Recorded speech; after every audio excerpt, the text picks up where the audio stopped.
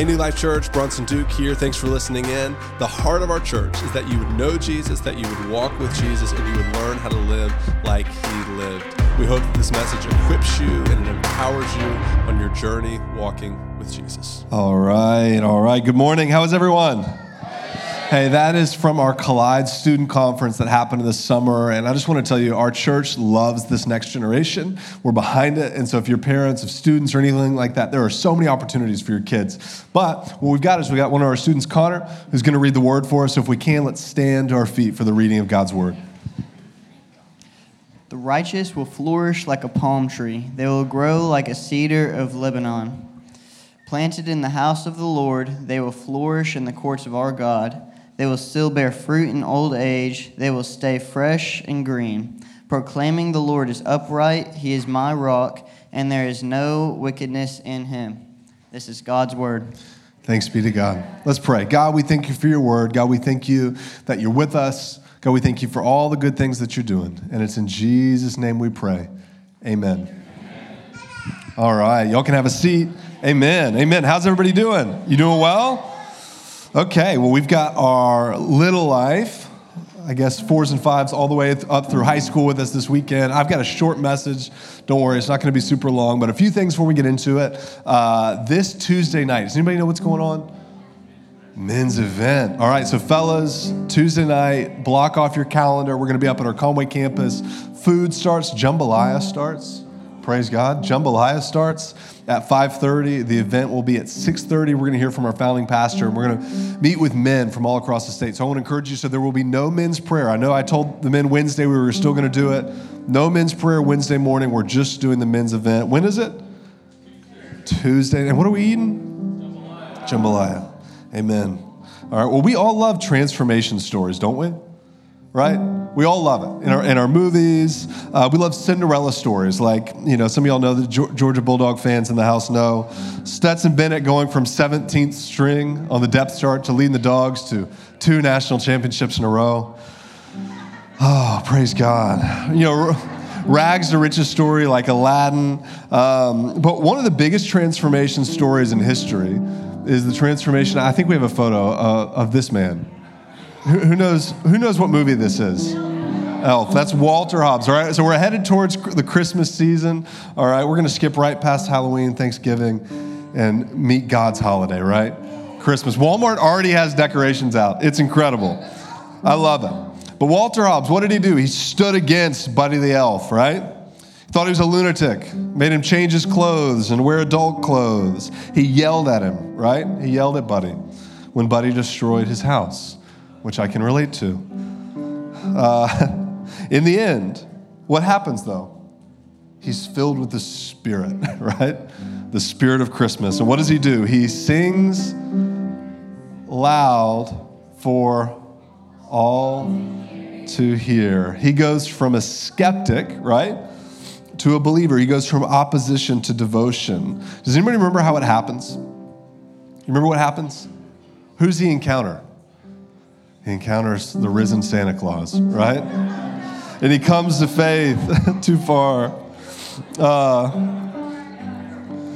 But he has extreme change. He has an extreme conversion. He encounters Santa, and it changes his life forever. Yo, listen, we're in the midst of a time in history where we need change, right? We're looking at a generation of kids, of students, and we're hoping for some sort of a comeback and some sort of change. And what I believe is that what our world needs is to be graciously introduced to Jesus. But if we're honest, adults in the room, what I've found, and I've been guilty of this, instead of leading and living with this lean towards, like, I want to introduce the next generation to Jesus and be full of faith for them, a lot of times what I do is I talk about all the issues that I see in them, all the ways that they think in a way that I cannot understand. And what I end up doing is I end up speaking death over a generation that's just beginning. And it makes me think of Georgia. Can you hand me that book? Can I hold that? Thanks, baby. This is my daughter, Georgia. You can give her a round of applause. So we were reading this book like 2 nights ago, and it's about Joseph and the coat, right? And you asked me, she was like, will you read from this? So this is just for Georgia. She was like, will you use this on Sunday? And so, but here's what hit me. She asked me that, and I was thinking about it. I was like, okay, how can I possibly use this on Sunday? But it hit me. What happens in this story is Joseph's brothers get jealous of Joseph. They see things in Joseph, and they speak negative things about Joseph. They put Joseph in a pit, and they sell him off, all right, to other people. What I believe is what happens, and I've watched this happen. Every generation changes. What we're tempted to do is we're tempted to speak death about the generation that's coming after us and to send them up the river, right? I remember coming into the workforce, all the boomers were like, millennials, come on, you've done it. What did you say about us? Lazy, not loyal, all these things, instead of looking for the gold in the generation that's to come. Listen, here's what happens in every generation. Every generation thinks that they're smarter than the one that came before. Can I get an amen from somebody? And what happens is the next generation starts pushing the generation that comes after them. What's natural in us is to get threatened, to get annoyed, to get irritated at their boldness and all the ways that we know they're wrong, that eventually they will learn, which a lot of ways they will, right? Instead of championing them and getting behind them. Here's a question. If the faith future of the next generation in our world depended on your prayers and investment in the next generation, what would our future look like? I want you to take an honest moment of reflection. I want to challenge you a little bit. If our faith future for our world, handing the baton to these amazing kids and these amazing students, if it depended on your faith and your investment, what would the future hold? I want to give you a couple of stats. 39% of Gen Z has no religious affiliation. There are some sociologists who would say that in the next 20 years, we're going to see the stat of genuine faith in the next generation coming in the United States of America drop below 10%. 3% read their Bible every day.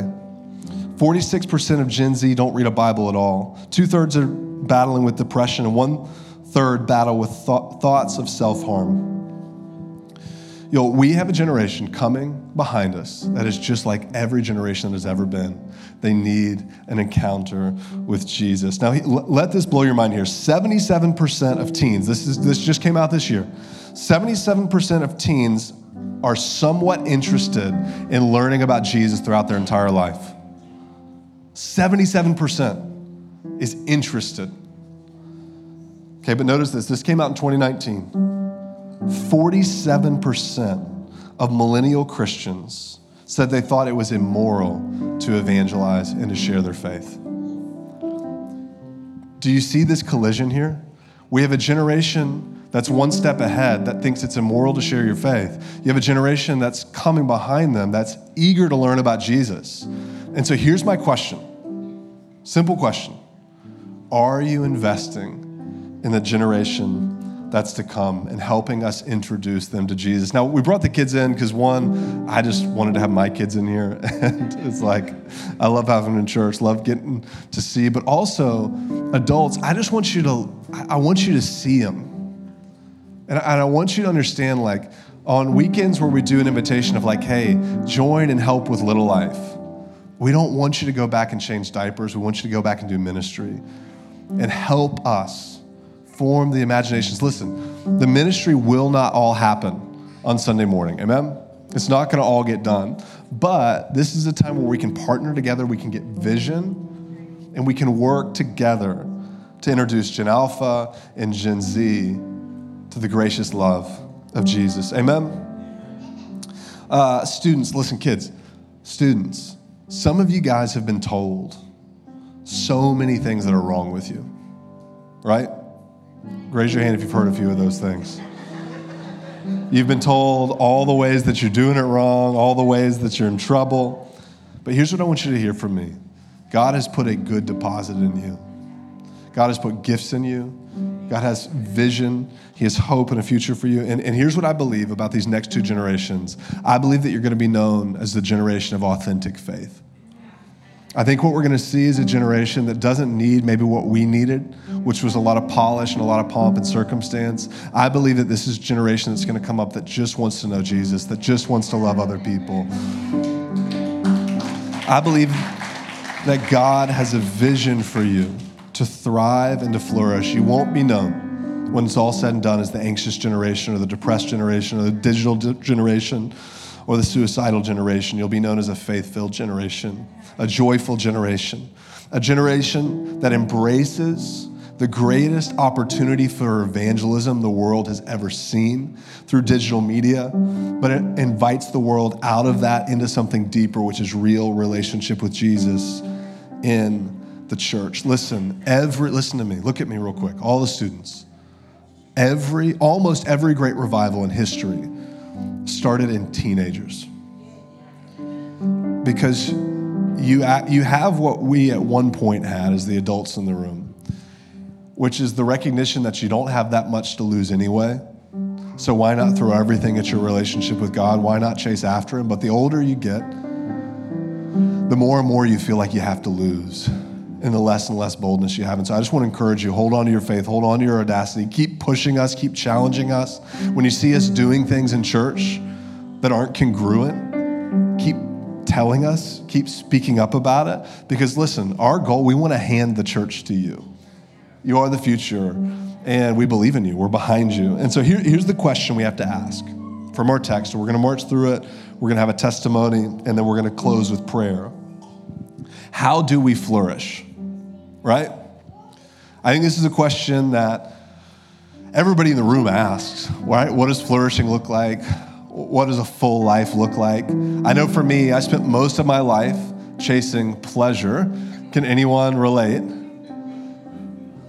And I found a lot of it, but what I found is that it didn't last. Listen, students, kids, God wants to grow you. Have y'all seen huge trees? How's it start? How's it start? A little bitty seed. That's right. God wants to build you from something small into something great. Amen? I'm going to hit these few things. We're going to hear a testimony. What's our world's view of flourishing? Kids, when are you the happiest? Is it when you're eating candy like you are right now? Yeah. That makes you happy. But what happens if you eat too much candy? You get cavities. That's right. Your teeth run out of your head. You get sick. But here's something crazy. Kids, can I tell you something? Adults really think that if we eat all the candy, our version of candy, that'll actually fulfill us. But here's what we find if we get enough of it. It doesn't. Can I get an amen from the parents in the room? But think about what we do. We build up palaces with walls to try to keep pain out. But I don't care how much money or pleasure you have, or how big your house is, or how nice the walls are, how nice your car is, your garage, all that stuff. Pain finds its way through the gate. Amen? So what is godly flourishing? Godly flourishing is people who can go through difficult seasons, can weather the storms and deserts of life, and still have fulfillment in God, and still have peace, and still be rooted. Amen? So how do we get rooted? We have to be planted. Amen? Meredith Dearsaw, she's in here. I think she's got a microphone. Come forward. Come on, y'all, put your hands together for Meredith. As she comes up, I want to read Psalm 92. It says this. It says, planted in the house of the Lord. Everybody say planted. Planted in the house of the Lord, they will flourish in the courts of our God. Meredith has a story of being planted in the house, planted in the church, and I want her to share it with you real quick. So, I'm Meredith, and I currently serve in Kid Life and Little Life, and I've been attending New Life since I was like 4, so that's like 13 years now. Since attending New Life, I've grown closer to God, and I have enjoyed my walk of faith. New Life has always given me portions of scripture that are applicable to my life as a teen right now, and not like too super duper far into my future. And I've become more comfortable in my identity as a Christ follower. So one scripture that has been really important in my walk of faith is 1 Timothy 4:12, which says, "Do not let anyone look down on you because you are young, but instead set an example for the believers in speech, in conduct, in love, in faith, and in purity." This verse has given me the confidence to find my place in the church and serve with all my heart, even though I'm young. Understanding that even though I'm young, I can still be an example of Christ through my actions, and I can help guide people to Christ is really important. So I've had many leaders and pastors while growing up in New Life. I've gone through Little Life, Kid Life, 412, Real Life, and now what we call youth. 2 leaders that have made a big impact in my life besides their parents and my own parents were Madison and Ashton Price. They led Kid Life worship while I was still a child in Kid Life. They were both in high school and took a chance on discipling me by teaching me motions to the VBS worship songs, and they invited me to join the VBS worship team at GLR for several years. They poured into me even though they were only a couple years older than me, and they motivated me to be that kind of leader to younger kids.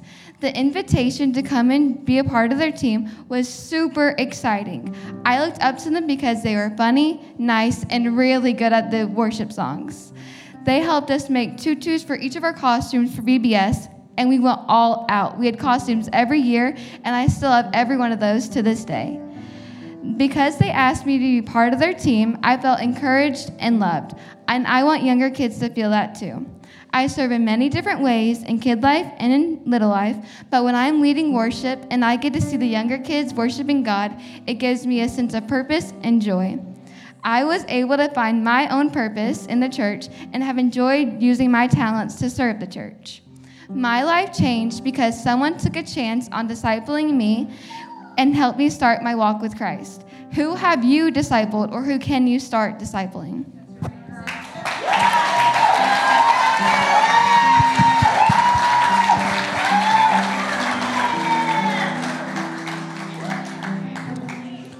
Amen. I don't know if there's much else I have to say.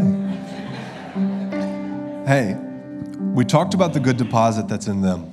Here's my question. Parents, adults, the good deposit that God's put in you, are you sharing it with others? Are you helping other people? Listen, here's what I'm learning. The older I get, the more I start thinking about the L word, which is legacy, right? I start thinking about, what am I planting now? What's it going to grow into? And here's what I know. I'm 35.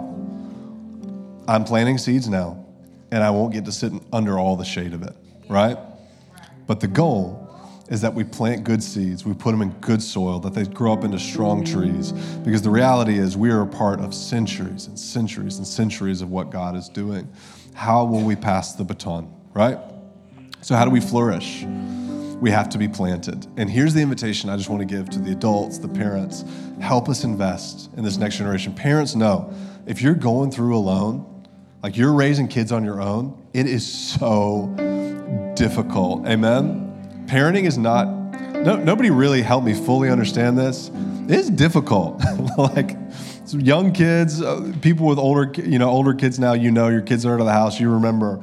It's difficult, it's trying, and what we get to do as a community is come together to help invest into each other's lives, invest into each other's kids, and help them plant in the house. Amen? And so here's my promise. Students, we're always going to give you a seat at the table. We always want to hear your voice. We always want to create space for you, and if you ever feel like we aren't, tell us, and I promise you we will listen. Amen? So number one, how do we flourish? Through a relationship with Jesus that helps us withstand the storms of life. Number two, what does it mean to be planted? We plant in the house of God with the people of God to learn the purposes of God. And number three, what does it mean to bear fruit? Psalm 92:14, we close here. It says, they will still bear fruit in old age. Listen to this promise. They will stay fresh and green. And what will they proclaim? The Lord is upright. He is my rock, and there is no wickedness in him. Y'all remember The Lion King? You remember that? You remember the scene where like Simba goes into the jungle and he forgets who he is and he meets the crazy monkey? Does anybody remember what his name is? Is Lion King still Rafiki, that's right. And he goes, I know who you are. You're Mufasa's boy, right? And he takes off running. He chases him and chases him and chases him. And what does he do? Rafiki leads him back to his father, who tells him who he is. And what does Mufasa say? He says, remember who you are. And then he goes, what does he do? He goes out spitting fire, right? And he runs out into the battle. He remembers the power of who God's made him to be, and he bears great fruit. What we do in church is it's a time where we come together and we remember who we are, right? We are sons and daughters of the Most High God. He's created us with gifts and callings and purposes. And I just want to tell you, students and kids, we want to help you walk in those things, all right? And one of the things that I've found that's helpful in my life is we have these declarations. Every Wednesday morning, some of your friends, some of your leaders, some of your dads, we get together and we do declarations together. And we come up here on the stage after men's prayer, and we declare about 30 different things that God has said and spoken over us. And so what we're going to do is I'm going to lead you through a declaration. So if we can, let's all stand to our feet. We're going to do a declaration together. We're going to do this call and response. So I'm going to say it. You're going to repeat back to me, okay? Let's practice it. Can we practice? You with me? Kids, you with me? Students, you with me? Okay. I believe.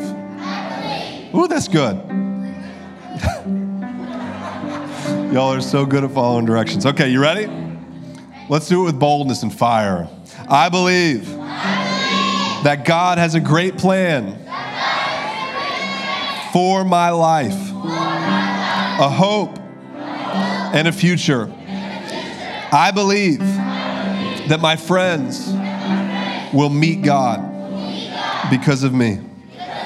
I believe that everyone in my family will meet Jesus. I believe that my future is greater than my past. I believe that God's goodness and faithfulness will chase me all the days of my life.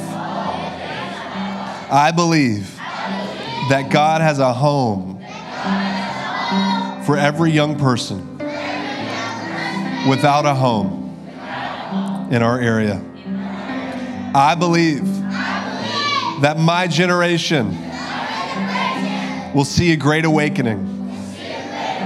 I believe that Jesus is the way, the truth, and the life. I believe that God's healing power will touch and restore broken lives in our midst. And lastly, I believe that God's grace is sufficient for all my weaknesses and challenges. In Jesus' name. Everybody said? Amen. Amen. Well, hey, let's just have a moment. And if you're comfortable, just stretch your hands towards the students and the kids who are in here. God, we thank you for this generation. God, we thank you for these kids. God, we thank you for the deposit that you've put in them. God, we pray that it would flourish and it would grow into a mighty cedar. God, it would grow into a palm tree that could withstand all the winds of life. And God, I pray for them right now. If any of the students, any of the leaders, any of the kids are dealing with sadness or depression or just self-doubt, God, we thank you that your grace is sufficient, your power is made perfect. God, that you have a plan in each and every season. And God, I pray that each one of these would come to know Jesus and walk with him every day of their life. In Jesus' name. Everybody said? Amen. Amen. Adults, you can stay standing. Students and kids, you guys can follow Mr. Jonathan, and we're going to have some adult time.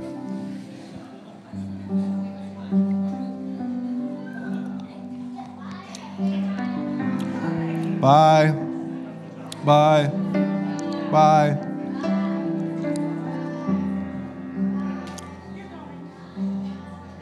Come on, guys. Put your hands together for the next generation in our church.